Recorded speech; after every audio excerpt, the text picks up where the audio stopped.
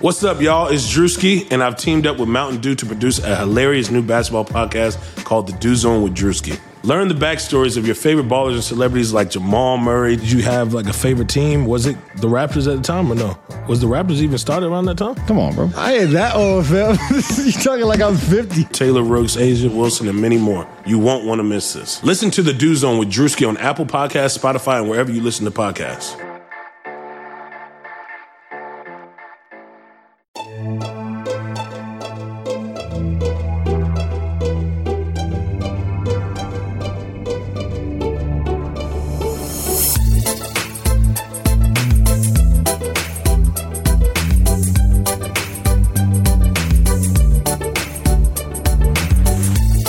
Hey there, Knicks fans. How you doing? It's your boy, Jonathan Macri, with you for another episode of the Knicks Film School podcast. Coming at you at the end of a week in which the Knicks have gotten back practicing under their new head coaching staff. But other than that, there's not a whole heck of a lot going on in Knicks land as far as news and rumors. We still have almost 2 months to go until we get to the draft. So, like we did last week with my conversation with Aubrey Omari, decided to switch it up a little bit again this week and bring on someone who, you know, does not talk about basketball for a living or as a main pastime. Today's episode, which actually we're splitting into two parts because it was such a long conversation and we just had so much to talk about, is with comic book creator Mark Sabol. So, Mark Sabol is one of the preeminent independent comic book creators around. He's also worked on Marvel books, DC books, broke in a very popular Image comic book, which I will let him tell you about. And he's also done some other crazy cool stuff as well. He went to Duke during one of their championships. And of course, he's a Knicks fan. And we talked a bunch about the Knicks and about basketball, but we also talked about some other stuff as well. Super interesting conversation. And I'm actually really happy that, you know, things are a little slow right now because I love talking to Knicks fans who have made it in the world doing something cool and, you know, talk to them about some of the things that they've done. So hope you enjoy it as well. That is coming at you now. It's, of course, again, part one. And because it's a longer conversation, part two will drop tomorrow. What else? Oh, how could I forget? You know what time it is. It is my bookie time. Yes, before I get to my conversation with Mark Sabol, a reminder, if you have not already signed up for my bookie and you are someone who enjoys making sporting events even more fun than they already are, I mean, what are you waiting for? The NFL is here. The NBA is still on. You know, we're getting close to the finals. All this stuff is happening. And here's the best part. If you go to MyBookie and you enter the promo code OVERTIME, you could get up to $1,000 in free play. So that means whatever you deposit, they will double your initial amount up to $1,000, which is a pretty great deal. Plus, if you go to MyBookie and sign up and use that promo code OVERTIME, and you want even a better chance to win something else. And what is that something else? That is a $500 giveaway at the end of every month, which is coming up soon. Take a screenshot of your sign-up page and email it to overtime@advertisecast.com. So one more time, sign up. Use the promo code OVERTIME. Take a screen grab of your MyBookie account and email it to overtime@advertisecast.com. And $500 will be given away at the end of September. And without further ado, here's my conversation, the first part of my two-part conversation with comic book creator Mark Sabol. Okay, joining me now on the Knicks Film School podcast. I can hardly contain my excitement because we've been talking before I pressed record for the last 10 minutes, and I could tell this is going to be fun already. I'm getting in the habit of having some high profile people on this podcast. I don't know what I did to deserve that, but I'll take it. So joining me now is the author and creator of some of the most interesting and exciting and quite frankly, just really, really good comic books of the last 15 years. Grounded, among them, Unthinkable, Graveyard of Empires, The Dark. You probably know him as the author of God Killers, and upcoming in November. I'm going to try not to mispronounce this, but I'm going to get it wrong. Miskatonic. Did I get that right? You nailed it. Okay. Yeah. Mark Sable. Mark, welcome to the program, man. How are you? I'm good. Thank you so much for having me. As I've said off air, I'm a huge fan of the pod. Your newsletter is something I look forward to literally every day. Helps keep me sane. Which is saying something when news about the Knicks is something that's keeping me sane in a pandemic. Imagine writing it and having the writing process. Well, you do. I'm going to say something really, really nice. I'm sure you don't want me to. I don't want you. I'm going to cut you. No, you can cut this off. But I'm just going to say, I think the reason you get good guests or what do well. The reason I look forward to reading it is that you maintain a degree of optimism that I find it hard to, while at the same time being real and breaking things down in detail. So it's not doom and gloom, but at the same time it's just I really learn a lot every time. I'm probably learn a lot more than I did in actual film school. So I don't think I learned very much in any kind of school. So I do try to educate, to the extent that I can. I actually, something you just said, it struck me because I think it's an interesting place to start, because I find a little bit of therapy, I guess, so to speak, in writing about the Knicks. And it's this weird exercise for me where I get to kind of work out, I don't know, because I'm obsessed with this team. I've always been obsessed with them. It's the thing that I love and the thing that I love to think about. And the things that it leads me to think are not good things always, but that process is a thing that for me, it does a lot. You have made a career, I don't want to say exclusively, out of writing comic books that don't always tackle the happiest subjects. Maybe that's putting it lightly. And yet you clearly derive a good amount of enjoyment from creating these stories. What is that like for you? And what is that process like? Yeah, that's really interesting. I'd never made the connection between those two things. Well, did I mischaracterize? Because no, not at all. No. I think you actually you hit on something. So, I mean, a lot of the books I write, look, so Grounded, the first book I wrote, was about a kid who gets sent to a high school for superheroes where everybody has powers except him, which is probably the lightest book that I've written. But if you think about it, I was like, that was like a metaphor for how I felt in high school, like growing up on Long Island. We're gonna get into Long Island, don't worry. Yeah, and we'll get into it was an interesting place to grow up. But feeling a sense, and I think the reason that book resonated with fans was just that, it really was a metaphor for how I felt and how a lot of people felt, was like literally did feel powerless in high school. Now, again, I didn't have like some horrible experience, but I think, most of us probably, with the exception maybe of like, if you're like a superstar athlete or something, our high school is like not the best time of your life, hopefully. With other stuff, then it gets into really darker things where, Unthinkable was very much a reaction to 9/11. Literally had to do with, this real life think tank from 9/11, which we can talk about more later, about, where the Department of Homeland Security asked in the real world, asked novelists and screenwriters to come up with worst case terrorist scenarios. That's wild, by the way. When I was reading your email, obviously today, is that like out there and is that known? Because I did not know that. And there's possible there was more than one think tank, because I've heard so many people claim they were part of that think tank in Hollywood that I'm starting to think like either there was more than one or just people are BSing. So I don't know. But yeah, it was a real thing. I want to say I read about it in the Times. And that's where I got the idea for it. So the idea was, let's get,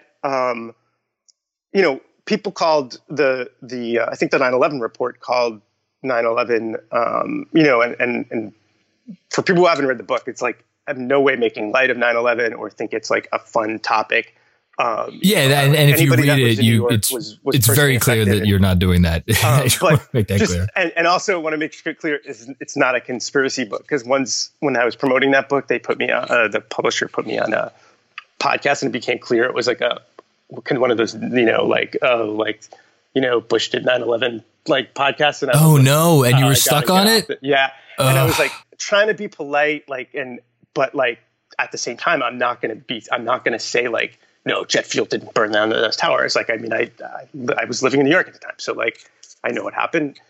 Anyway, so the idea was the 9/11 report called it a failure of imagination, and the idea was like, well, okay, let's then go to imaginative people and try to think of, well, what are the terror scenarios that we haven't thought of, things that seem like they come out of a movie, right? Let's sort of war game them out and think about, okay, what is like, okay, you're a writer, you have unlimited resources, pretend you're a terrorist, what would you do? And then we can think of like ways to stop them. I wasn't part of that. I just read about it, and my version was coming up with a fictional writer who joins this think tank, and then their terrorist scenarios start coming true. I can come back to talking about the think tank stuff, but like for that book, it was definitely a feeling that I had. The theme of that book, I mean, the character was like me, a writer who felt very, not just who felt, I guess, again, you can come back to powerlessness, but felt very powerless after 9/11, especially because I feel like, without getting too political, I think we were at a point right after 9/11, if you lived in New York, where things really did change. Like I remember... I agree with that 100%. It was palpable. I remember walking around a corner. I lived downtown Manhattan, and just smashing into somebody. And if that had happened a week before 9/11, this was probably happened like 2 weeks after, like it would have been, certainly words would have been exchanged, or it would have been a fight, which I probably would have lost badly, no matter who it was. But it's okay. And we were both, I just remember myself and the other guy, we were both just like, oh my God, are you okay? But I think on a national level, people were willing to make sacrifices, and we were instead told to go shopping. And then, and I've had the occasion now to work with a lot of people in the military, and, to see that since then, regardless of whether you agree, with how we've conducted the wars and which wars we've gone into, and like very little of this country has been asked to sacrifice. It's basically just the military and their families, which is a lot of people, but a very small percentage of people. And there was this frustration with that, and this feeling of like, I didn't, I have a guilt still, I think, weirdly, like a survivor's guilt about, oh, wow. Yeah, okay. What could I have, like, I wish I could have contributed more. And I found ways, I think, to help in that area now. So I think there's certainly, to get back to your original question, I mean, yeah, there's definitely there's something very cathartic about writing this dark stuff. And, like God Killers has been about, the most recent book that's been out is like, this team of, special forces that fights insurgents who are using weapons as, using like supernatural creatures as weapons of mass destruction. Which, by the way, can I just say, reading the book that you sent me, that's quite a creature that pops up at the end. Well done, whoever conceived of that. So yeah, it's a real folkloric creature. I don't mind spoiling what it is for the first issue, because we're just like 5 out, and there's plenty of other monsters every issue. But it's called I'm going to mess up the pronunciation. It's a Penanggalan, I believe is what it's called. It's from, that sounds about right. Like Southeast Asian, Filipino, Malaysian folklore. I say both because the pronunciation, the spelling and pronunciation depends on where it's from. But part of the reason I wrote about that was I was like reading and listening to podcasts about all these conflicts I didn't know were going on in the world that we were involved in. Like, so I didn't know, like, there was an Islamic insurgency in the Philippines that was both brutal, and then the Filipino government's response to it was really brutal. And then, hey, we've had soldiers in the Philippines, which you wouldn't think. You know, and then throughout that series, I write about stuff going on in Syria. And for that, so for some of it was just like, hey, I don't want to lecture my audience and tell them what you should think about it. But I'm like, you know, if I don't know about these things and I follow that stuff pretty carefully, like we should know that people should be aware, like that we are involved in many, many conflicts all over the world that are pretty brutal. The other thing about that book was it's about God Killers is its main character is an Arab American. He's a Muslim, but he's struggling with his faith.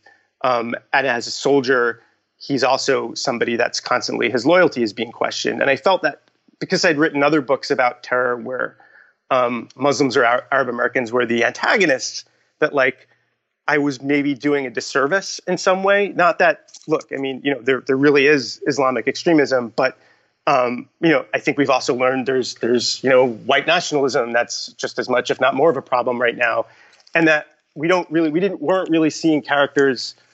You know, we weren't seeing necessarily positive depictions in the media of Arab Americans, and it's, you know, it's tricky when you're writing about terror, but you know, there are plenty of, you know, that like there are many loyal. I mean, well, I don't want to say many loyal Arab Americans. I mean, almost all of them are, but in the military that you wouldn't know about. And you know, I did not just my research, but I ran it by. And that's obvious, by the way, when you're reading the book, and just I want to throw in there, I admire the fact that you got in the muck with an issue that, like, even as you're talking about it, you struggle to find the right words, right? Because it's like you never want to, you know, say the wrong thing or offend the wrong person, but you know, you're dealing with sensitive issues here, and you do it in a way that's tactful, and it makes for a very, very compelling story. And I actually think, you know, it's like. That is what makes a story compelling, right? When you get into an area that isn't safe and neat and comfortable, right? Like you have to get thinking of a Tom Thibodeau quote connecting to the Knicks. Like he likes to live in the uncomfortable. Like your books, they kind of live a little bit in that uncomfortability, whether it's the subject matter or the way the story is told. And I personally just find that really effective.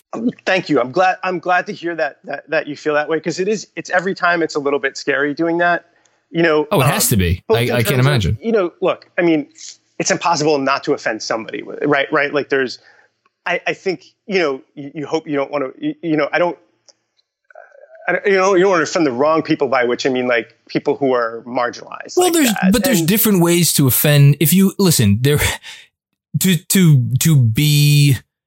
to not consider something and to close your mind off to the way someone may be thinking or feeling, that's one thing. But to consider all of the different ways that people think and feel, and to internalize that, and to carefully consider it, and then process it, and then come out with whatever you're going to come out with, which again, what you do is God knows levels above anything that I take it or I put out. But like, I experience the same kind of thing where it's like, you know, if I write something tomorrow about, you know, RJ Barrett, it was announced that they didn't make a all rookie team. If I write something tomorrow where it's like, listen, it was justified, that's going to piss a lot of people off. But at the same time, it's something that I've thought about and I've processed. And it's like, I'm comfortable saying that. You clearly do as you're saying, you clearly do your homework on this stuff. So it's not as if you're just coming out. If someone gets offended, okay, that may be the case, but it's almost like it's earned, maybe is the best way to put it. That's what I try to do, is at least look, you know, I can't control anybody's response to it, but what I can control is like, you know, again, with God Killers was like, I reached out to, I had the honor actually twice, of going to the first comic convention in the Middle East, which was held in Dubai. Went first in 2012 and again in 2015. When I went in 2015, I broke my arm in an ATV accident, which is a whole other story. But that does sound like a story. But the first time I went was wonderful. The people could not have been nicer. I was very nervous as like, you know, this Jewish kid from New York, like going to an Arab country, even though it's very safe, in a Muslim country for the first time. People could not have been the people there could not have been more welcoming. Like you hear a lot about like how hospitable people in the Middle East are. And in my experience, it's incredibly true. But so through the people that I met there, I wound up finding people that I could then take when I was writing the book, when it was just in script form, just saying to them like, hey, you're a Muslim. Like, one was a Muslim from the Philippines who now lives in the UAE. Another was a Palestinian who lives also, I believe, lives in the UAE. And both of them, it was very scary for me to show them my work. And I was very much waiting for them to hear like, no, this entire idea is garbage. You can't do it. Thankfully, they were very supportive. And it was actually interesting because they weren't Americans, I think. They were like, yeah, we appreciate you talking about, not only appreciate you having this like Muslim American character and being a positive thing, but like, but actually showing them struggle with their faith, that would be something that would probably be really hard for them to do in countries that are not as free as ours. Because as much as I love the UAE, like their freedom of speech is not what ours is. As much as ours might be under attack and things like that. I know that at one point prior to the pandemic, like you couldn't, like a lot of social media, like Skype even, and Zoom's working now, but like I couldn't Skype with my friends there. I had to like make long distance phone calls because they were like blocking. They're very nervous about like communication and stuff like that. But yeah, my point is, it's like, if I feel like if I've done the work, I can still make a mistake and I can always, say I'll do better next time. But at least, yeah, I try to do the work. I try to come by it honestly. And I had another book where the protagonist was a trans character, and I hired a trans consultant because I'm a straight white guy. So like, I wanted to make sure that I had, somebody was looking this over, and, they definitely made the book better because there were things, nothing like, I think it was less things that were offensive that I missed than just things about, there are things that just my limited perspective in life, I was not going to pick up on, that they were able to say like, yeah, this person wouldn't think of their body like this. Or this person would think of this. And it's an exercise in humility, because I think, it's the writer part of me just is like, no, like this is my story. I know how to tell it. I know what these characters are going to do. And, it's like, but it's like having an editor or anything else. It ultimately, makes the story better. And just, look, comics in general is a collaboration. I mean, I'm the writer. The best part of my job actually is that I get to work with all these talented artists who have also been from all over the world. Like, so Mon House is from Uruguay, I believe. But the writing part and the creation part, just to touch on something you said a minute ago, I could understand the feeling of like the conflict of like, well, I'm a straight white guy and I'm telling these stories about whether a trans character or a Muslim character or whatever. But at the same time, as you just spoke about a minute ago, there are impediments to speech and all of these types of things around the world. And even here in America, if you are if you're a trans person, you may not have people banging down your door to tell your story in the way you want to tell it. So you need people from non-marginalized groups to step up. And when those people do like you do and take the extra step and make sure you're getting the right perspective, I just think it goes so much further. Which is why I think the books that you put out and look, like you've written for DC and Marvel and stuff too. So it's like you've done it across the spectrum, but the fact that you're still dedicated to the independent stuff, and telling these stories that maybe there's not a whole lot of other people telling, that's where I got to think that's the thing that keeps coming back for more. It is. And it's, the great thing about like, comics compared to other mediums, like the negative part is like, well, there's not as much, I'd make a lot more money writing for TV, and I still hope to do it, and movies. And I've been lucky that a bunch of that like Unthinkable got optioned. It was almost a TV show on Fox, got very far along. I've had a lot of those almost things. That said, with the, I'm happy to get paid writing anything, which is, it's like, that was my dream my whole life. So, but the great thing about comics is that there really is because I think a lot of it, because the budgets are just lower, but like there's a lot more room to experiment, and people are willing to take risks in the way that they're not when it's like $100 or $200 movie budget.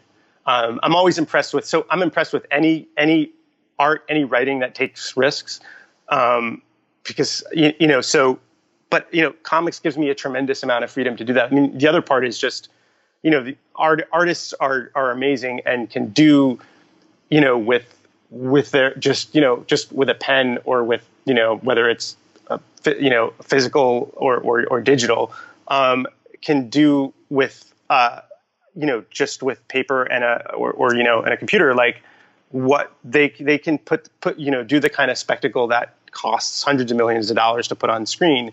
And that gives you a ton of freedom too. But there is just, I found that it's been one of the places where I've been able to get things published that I don't, I think would be really tricky to get made as film or TV, even though I hold out some hope that some of the stuff that I've written is still going to, still get made.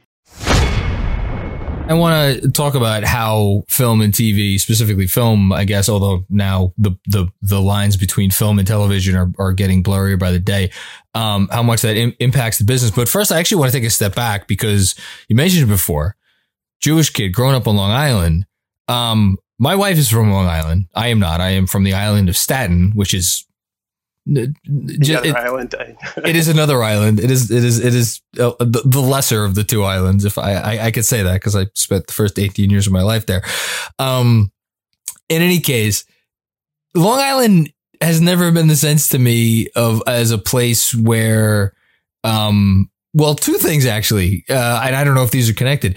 I don't think of it as a big basketball place. In terms of it's like you grow up rooting for your baseball team, whatever your dad roots for, in most cases, or right, yep. And it's a big football, Jets or Giants, mostly Jets. I guess probably from the days when they used to actually play out here. And yet you're a huge Knicks fan, who grew up on the 90s Knicks.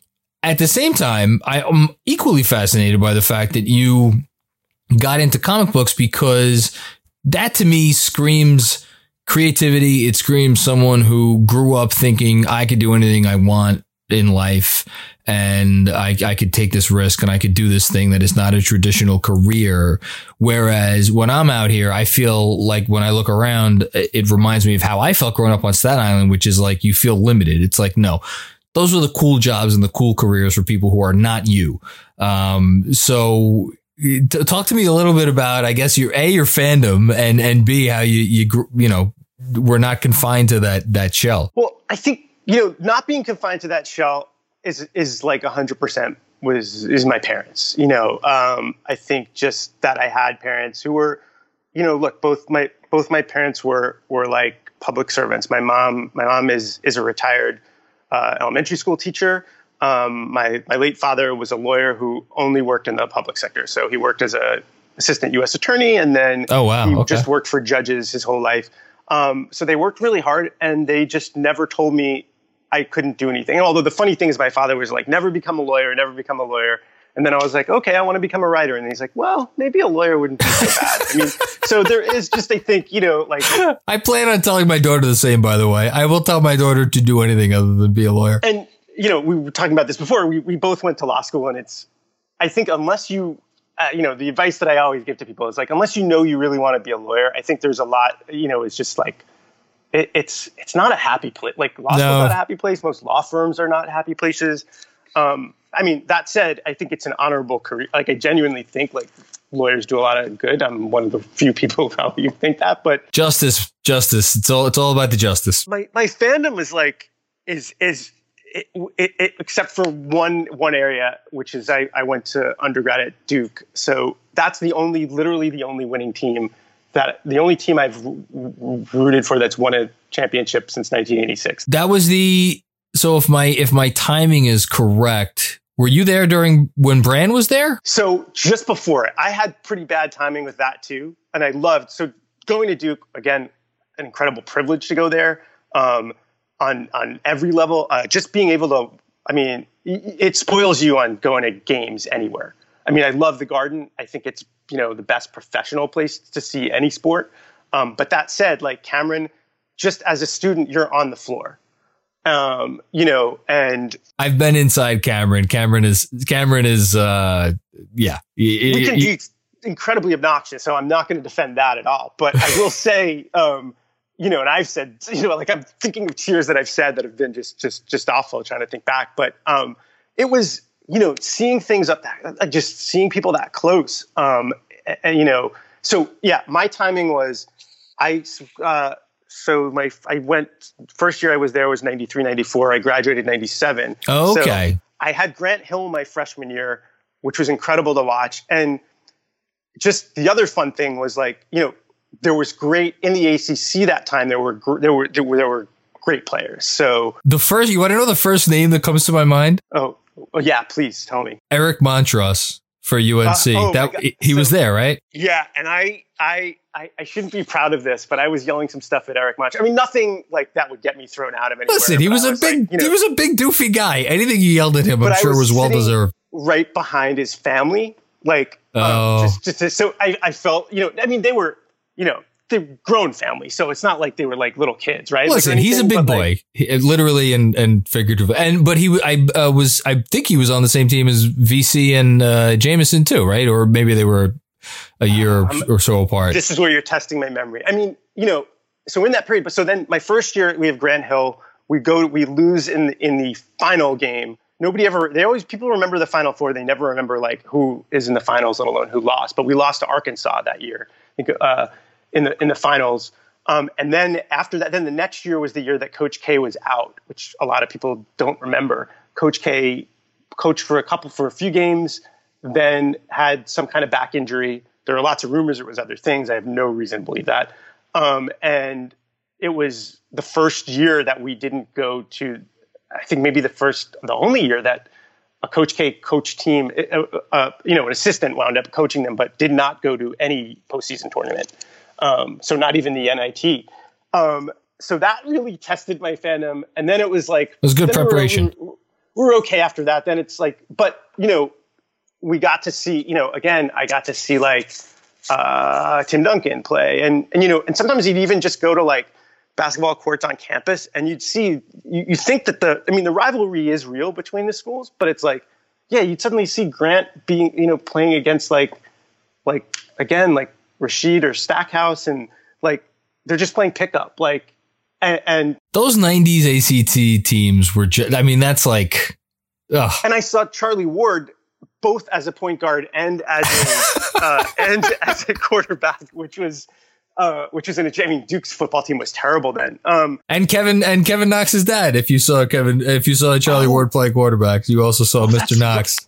I had forgotten that. Oh my God. Very good wide receiver. Nice guy too. I've talked to him several times. I just missed those like Brand Battier, Jay Williams teams. Okay. I did, I guess the only connection, like I guess Trajan Langdon still played for that 99 team, which lost in the Final Four. Okay. But or the finals again. But yeah, so but that said, I got to go back, in the few years after I graduated. I had friends there. They'd sneak me in games. And so I did get to see that team, that 2000 team, win 2001, team win, play at Cameron. Whenever I was living in New York till 2005. So whenever Duke would come and play in the Garden, I'd see, or in West Point or in Jersey, I'd go see them.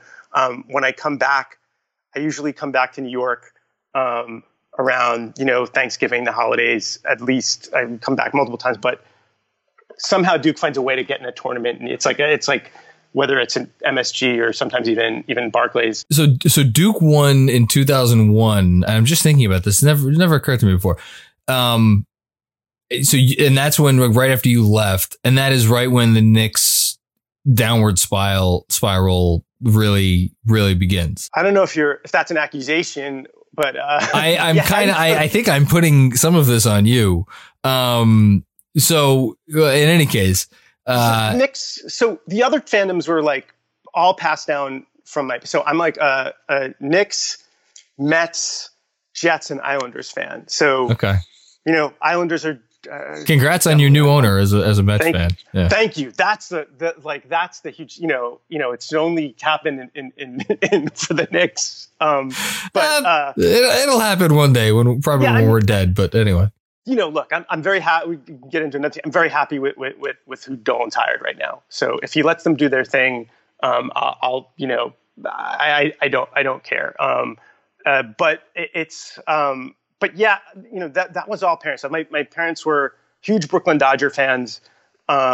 So that old school. I like it. Yeah. So like that translated through like I was not allowed to be a Yankee fan. Forget it. And that was, 86 was great, but there were those long years of just Yankees winning championships. And Mets have been decent, but the Knicks, my dad had been a fan. I remember when I moved to LA, my godmother basically was like, if you become a Lakers fan, I'll disown you, which never would have happened anyway. Like, the idea of, I think that's fantastic. I can't understand people who move to I guess moving to another city is at least some excuse. I can't understand people who change teams. I was super disappointed. Like, I don't think it's possible. If you're actually a real fan, like a real fan of a team, it doesn't matter how bad they are or where you are. That doesn't leave you. It can't leave you. I don't think it does, but I do think there's a generational thing. Like, you're younger than me, but like, go even younger. Like, now people root for players more than teams. They don't care. Like, okay, to use a silly example, like when I first started teaching, I would see kids come in with like Kyrie stuff, but he was on the Cavs. And now he's on the Nets, and like I can't say I see a whole lot of Kyrie jerseys, but like they still follow Kyrie, but he's not on the Cavs anymore. It's like it's all about the players, 100%. Yeah, which is a strange thing for me. Because I had my, obviously, especially those 90s Knicks teams. It's like it's actually hard sometimes to choose a favorite. I mean, like Ewing is, I loved Ewing, but like. One of the two jerseys alone is is an Anthony Mason jersey. I mean, he was amazing. I love Starks. Like there was nobody on that team. The only player I actually ever booed professionally, the only player I didn't like on those teams was Charles Smith.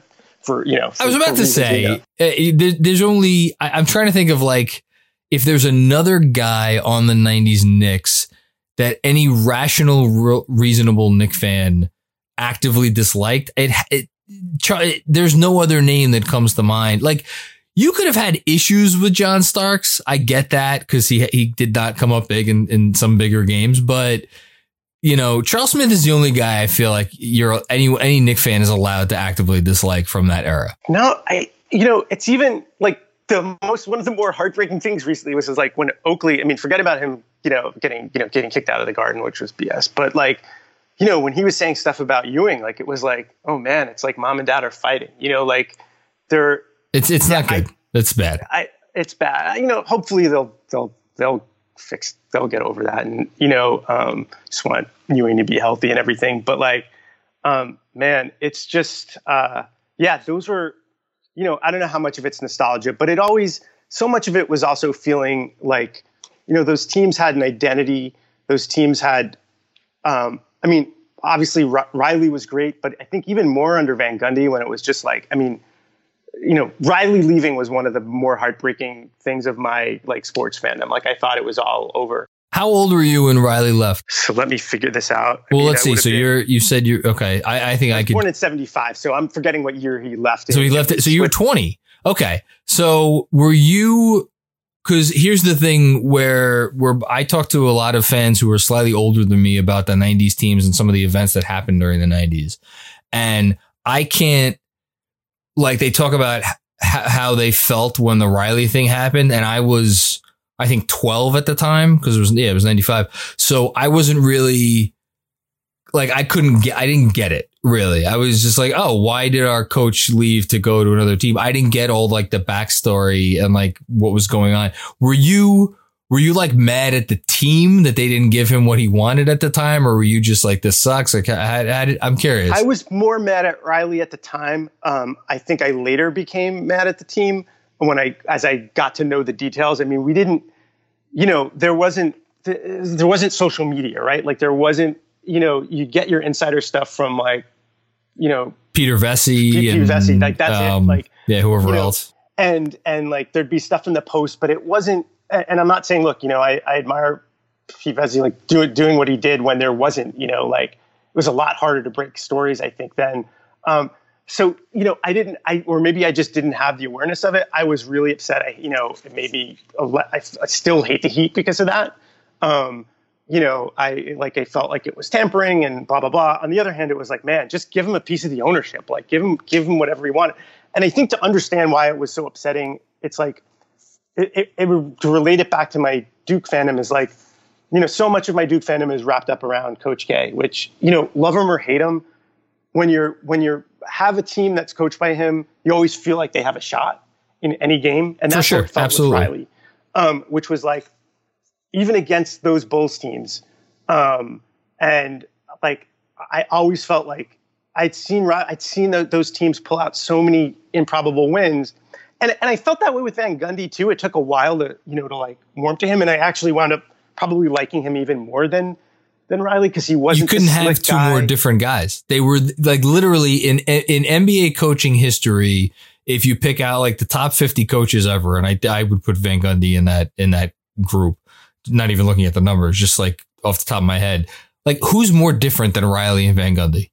I'm sorry, you can't find me two more different guys. No, you can't. And I think, but he was like, Van Gundy's just the perfect New York guy of this, like, he's not this slick, good-looking guy. He looks like a cab driver.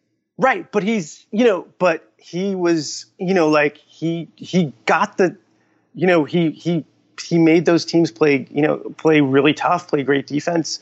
And he, he was literally willing to throw his body on the floor, and wrap himself around players that were like twice his size. Like that's the kind of, I think that's the kind of thing that New York fans appreciate.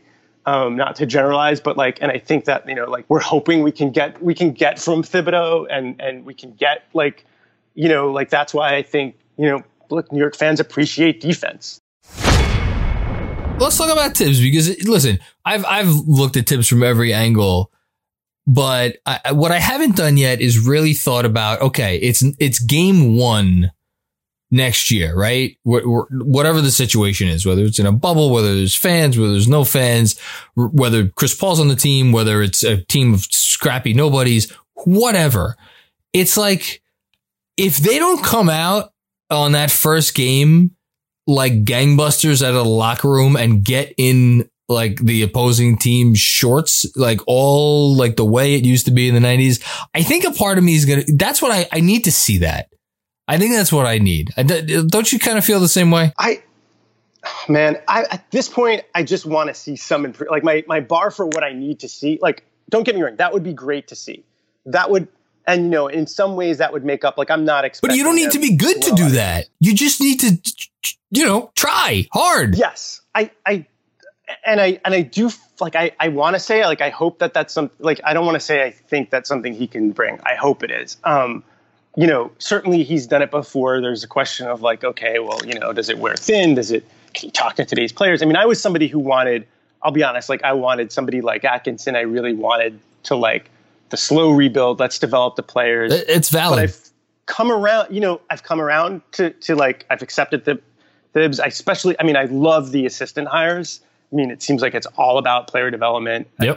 And as much as some people want to say it's about, we're going to get this Kentucky guy and that Kentucky guy, as we've seen them like fall off the board for various reasons, like, even if for some reason that was the thinking, like, well, they're here for that. No, I could listen. I will listen. Maybe I'll be proven wrong. This is legit. This was not for appearances. They are, and that's not to say they might not trade away a young player at some point, but they believe in this. So I co-sign what you're saying 100%. Well, it's funny because you were mentioning, how like before we came on, like the news of RJ Barrett not making either of the two teams came and it's a longer discussion. My fear was before I came on, I logged onto Twitter and I was like, I saw RJ Barrett trending. And my first thought was, oh my God, they traded him for Chris Paul.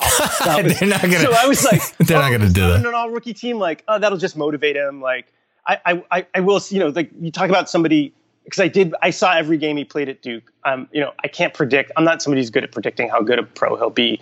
I think his ceiling is probably higher than some people have it, and his floor is probably higher than his ceiling. And what it may be lower, whatever it is. That said, like I think his work ethic is really tremendous. Hold on, I need to pick your brain on this for a second, because I certainly did not watch every game he played at Duke. Do you feel like this rookie year is commensurate with what you expected? No, I expected more. You did? Okay, that's interesting. That said, looking back, it makes sense, right? So I saw him play alongside Zion, who, I'm trying to think. Did he play more games Duke's freshman year or his? Oh wow, year? that's well, no. How many did he miss with that crazy ankle thing?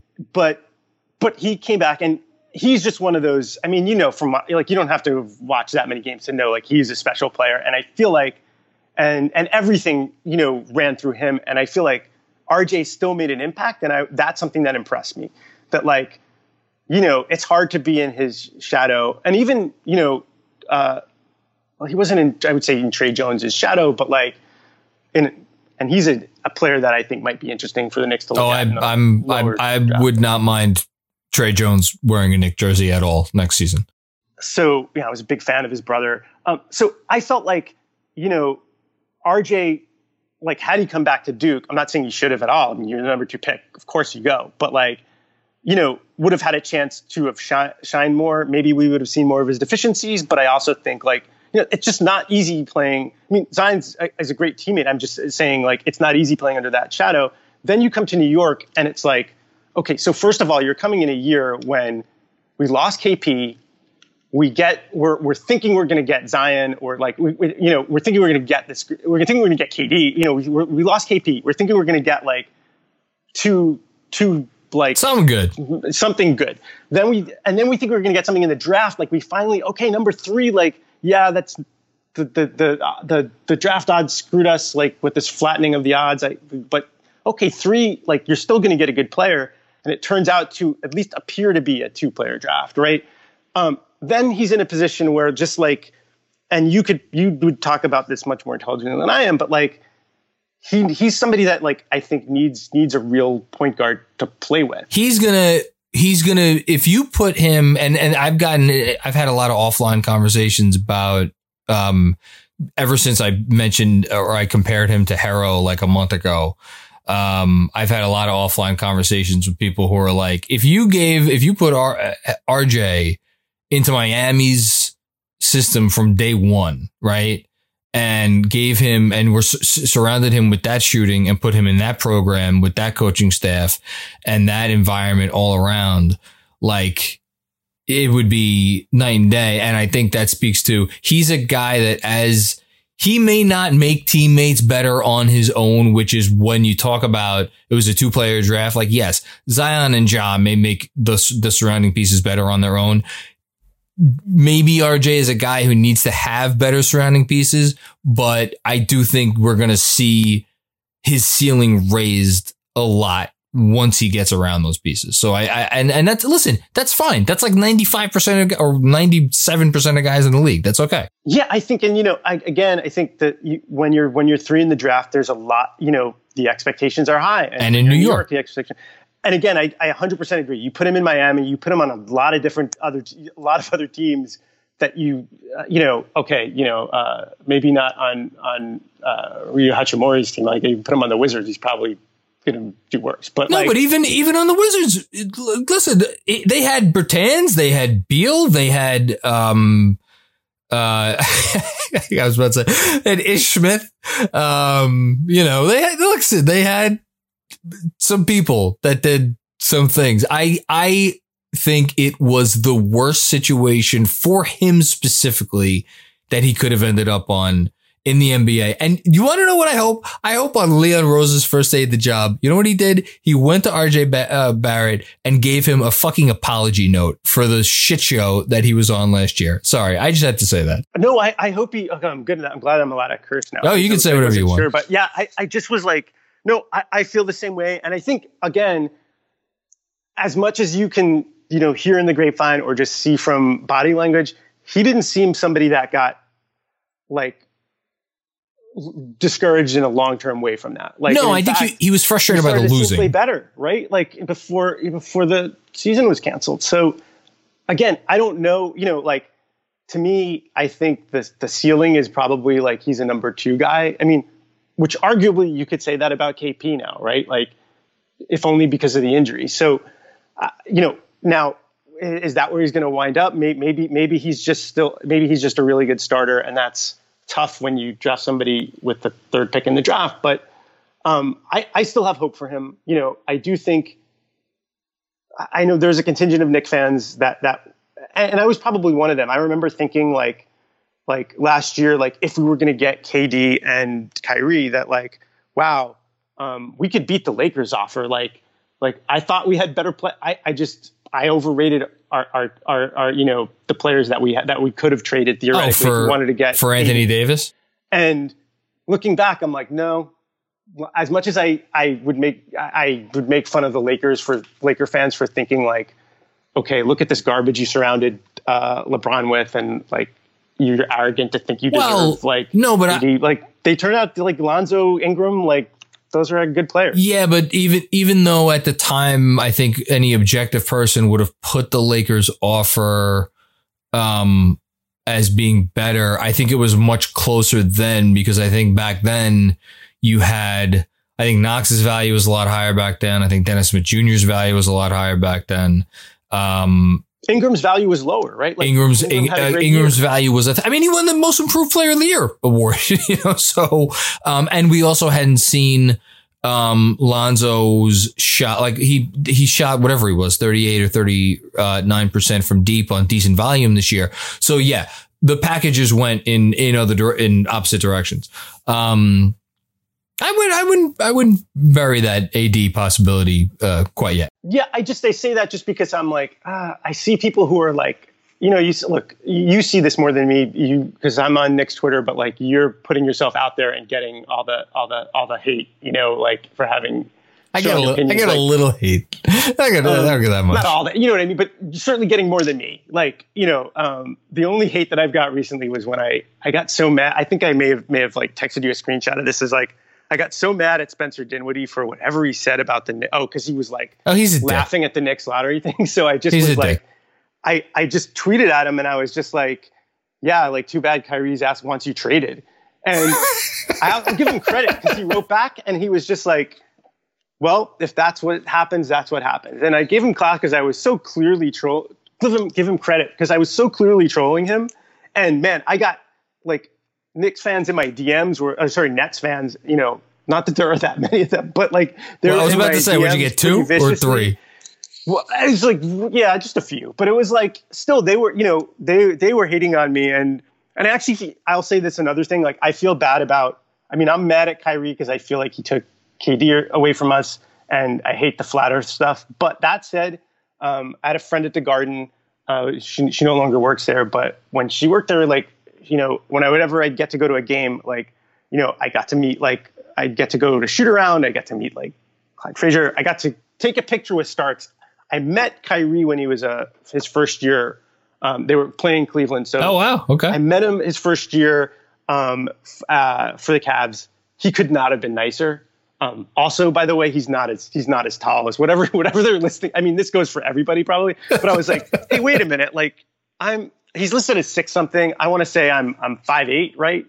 I was wearing some like dress shoes to look nice. So like maybe, and I was like, this guy's not that much taller than me. So that had to make you feel good. It would make me feel good. But he could not have been just, again, it's your first year in the league, but they were like, oh, look, yeah, like Mark went to Duke and just, and he could not have been, just could not have been a nice guy. That's right. So. He went to Duke too. Oh, God, a lot of Duke guys. Which is funny. All I think of is Lance Thomas. But man, Lance is interesting because he was a transfer from Seton Hall, right? And oh yeah, that's right. He was he was a Nick type player that like he was, you know, I liked having him on Duke. He was somebody that came there that like was like, you know, gonna dive for the rebounds, gonna really gut it out, like tough player.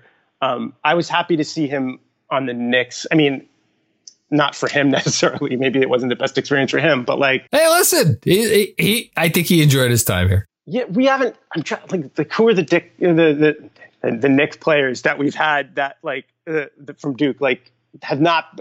I know we had like Duhan, right? Like we haven't picked. Oh man, no, there haven't been many, have there? So I want to see RJ turn that around and redeem that. I think he's going to be fine. I really do. I think RJ's. I think he'll be fine. I think here's the thing. You know, I've been talking about the whole Chris Paul thing the last day or so, or actually, well, more than the last day or so. But, you know, people are talking about, oh my God, how stupid could they be giving up, you know, a draft pick and or a young player for a guy who's 35 years old. And I think the thing that people may be glossing over a lot is the fact that, well, there are other young players that will still be here. One of which is RJ Barrett, who you want to talk about a guy who might benefit from, oh my God, spending some time with Chris Paul. I think RJ probably tops the list. Yeah, I think that'll. I listen. Who knows whether it happens or not? But you know, look. I mean, I think your writing about it has been really smart. I feel like I'm at a place where my preference is that they don't sign him. Well, that's my preference too, is that they don't trade for him. Like but you know, flexibility. Not that I think they're going to sign. I don't think they're going to sign any big free agent like in the next 2 years, probably, right? Like, or even maybe trade for one. I'd be surprised. Oh, the cap space is in terms of using the cap space to sign players outright in free agency is like fifth on my list of concerns for trading for Chris Paul. That's not a concern for me either. It's more, and I think you mentioned, you know, it's okay. Well, can you use that cap space to do other things that maybe help you improve longer term? And also, but more importantly, it's like, it comes down to like, yeah, like we don't want to have too good a record next year. Like I'd rather not have that 8th seed. And I hate thinking that way. I hate my talk about writing stuff that's like therapy. Yeah, I like write about it. I'm like, man, I really don't want to be saying this. Because you want to root for. Okay, I'll give you a perfect example. I have a buddy of mine who Bernard Oz. He's been on this podcast several times. He loves the Knicks, but he really loves baseball, and he's a Sabre guy through and through. Believes in, you know, all like looking at this stuff like it's a science and like analytically. And, you know, most people who think that way are like, okay, the Knicks are at a perfect position to get a great pick and a great pick and a great draft. Just do it. And even he's been texting me. He's like, man, I know it doesn't make logical sense, but I'd really like to see Chris Paul on the Knicks next year. I just want to see a fun team, you know, do some fun stuff, maybe makes a little bit of noise. And I don't know. It's tough. Look, you know, I think the argument against that, I'm in the same, I mean, look, the argument against, right, or the argument for signing him is also saying like, listen, the lottery odds are flattened. So, you know, if we finish just outside of it, then like we still could wind up with the number one, like, you know, we should have had a better pick than we did this year anyway. So like tanking isn't as incentivized as it's been. And, you know, look, there's also questions about, you know, what his health and his production are going to be. I think, oddly enough, last year would have made more sense to do it. I wasn't somebody arguing for it, so I'm not going to claim credit, but it's like, oh, last year we probably could have gotten, I mean, nobody would have predicted. It came out in, I think Berman had it, that Leon Rose was trying to engineer a trade to New York, and God, we all would have been mad about it. I think, especially because but they would have gotten an asset. They would have got exactly, and it would have been several days into free agency. You know that. Well, it would have been interesting because the Knicks made several of those signings right away, and the Chris Paul trade for Russ didn't come until I forget when it actually happened. It didn't happen until a little while into free agency. So I don't know how that would have worked out. But no, Steve Mills, we can't go an episode of the show without throwing some more dirt on Steve Mills' craze. Another Long Island guy, by the way. Oh, bad. Our record is not good. No, it's not looking great. Okay, there you have it. That was part 1 of my conversation with comic book creator Mark Sable. Hope you enjoyed. Part 2 will be coming at you tomorrow.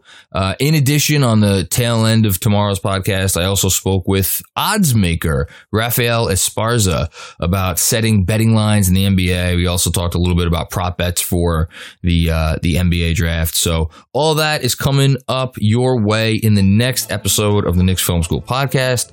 In the meantime, thanks so much for tuning into this one. And yeah, talk to you soon. Giddy up.